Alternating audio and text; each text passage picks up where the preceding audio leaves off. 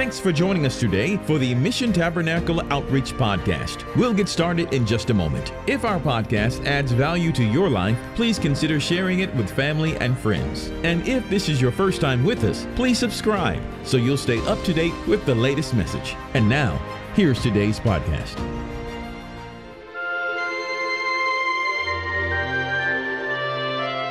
Hello everyone, this is Kelly Brooks with Mission Tabernacle Outreach. I'm glad that you've joined us for another episode of Just a Little R&R. Today we're going to continue our Roman road journey with chapter 4. So find your comfy chair and let's get started. This chapter looks into the life of Abraham from the Old Testament. We know from Abraham's life that man is justified through faith, not works. Good works will not get you into heaven. It is faith in God and a true repentant heart that will bring salvation. Abraham was the father of the Jewish nation. God pardoned him from a heathen lifestyle through grace. It was not the law. Abraham was blessed before his circumcision, so it was not the circumcision that changed him. Abraham believed God, and it was counted to him for righteousness. It is the same for us today. We must believe God and His Word, not bits and pieces, but all of it. Abraham believed God would send a Savior to the world. God does not owe us anything, so works will not earn us salvation. Do not trust in works, but believe in God. He justifies the ungodly through what Jesus did on the cross. Faith is counted for righteousness. Chapter 4 also refers to King David. He also was a man of great faith. He was blessed of the Lord. David made many mistakes in the flesh, but he had a true repentant heart before the Lord. He had faith in what the Word said. The only way our sins can be forgiven are through Christ. The cross made it possible for us to get forgiven, no matter how terrible the sin might be. David was a king under the law, but he was justified without the law and works. The Lord will not hold sin against a man who truly repents with a repentant heart. Faith in God is the ingredient needed. I recently helped my grandchildren make Christmas cookies. I left out the vanilla. The minute I tasted the cookies, I knew it. It is the same with salvation. You may have everything, the works, the law, the outward appearance, but without faith in Christ and Him crucified, it's nothing. That is the needed ingredient. In verse 10, the question is asked, how was it then reckoned? When he was in circumcision or not in circumcision?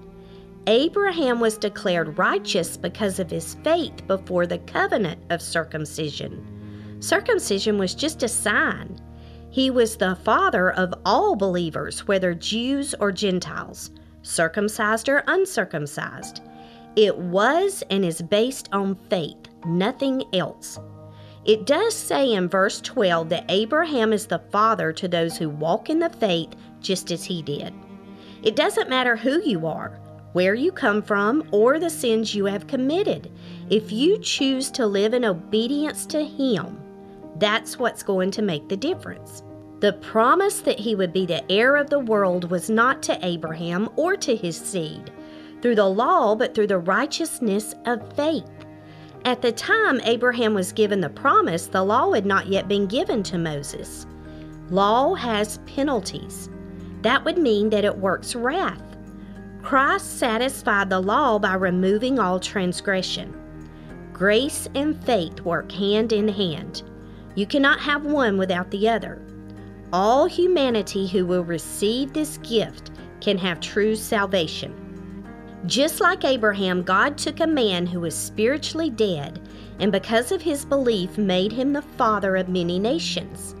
He has a special plan for each member of humanity if they choose Him. God calls things which be not as though they were. If God gives you a promise, He will see it through. Abraham believed in hope. He believed he would receive a son. He did, Isaac. This was part of the promise being fulfilled that God would make him the father of many nations. Abraham was already 100 years old. His wife Sarah was also past childbearing age. He looked past the weakness of his body and exercised the strength of his faith. He did not look at the circumstances that looked unbelievable. He chose to believe the promise he had been given. He gave glory to God even before Isaac was born. That strong faith brought about the promise God had given.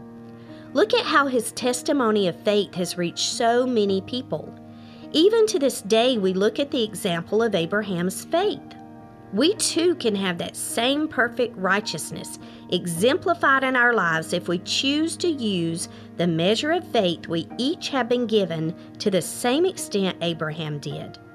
The only way to salvation is to truly believe that Christ died and rose from the dead for our sins.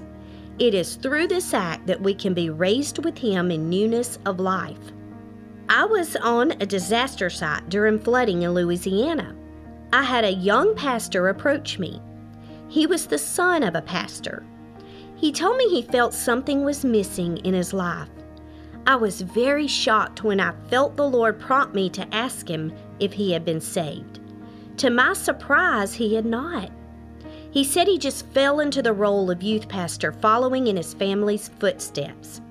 That day, that young man accepted Christ as his Savior. He immediately had a glow and a different demeanor about him.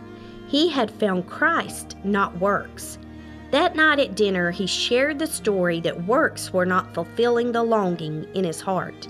It was Jesus Christ he needed. If you are longing for this same fulfillment, please do not hesitate to ask Jesus into your heart. Let him know you are truly sorry for the sins you have committed, and let him change your heart forever. He loves you so much. God has a plan for your life, and you could never imagine if you only give it all to him. Thank you for joining us for today's episode of Just a Little R&R. If you would like to subscribe to our podcast, please do so at www.kingdomrock.org or by joining us at Apple, Spotify, Stitcher, Amazon, or Google Podcast. You may message me directly at missiontabernacle20@gmail.com. We would like to ask that you please continue to pray for this ministry as the Lord continues to allow us to take the word into the highways and byways to compel the people to come to him. Thank you, and we look forward to being with you again next week.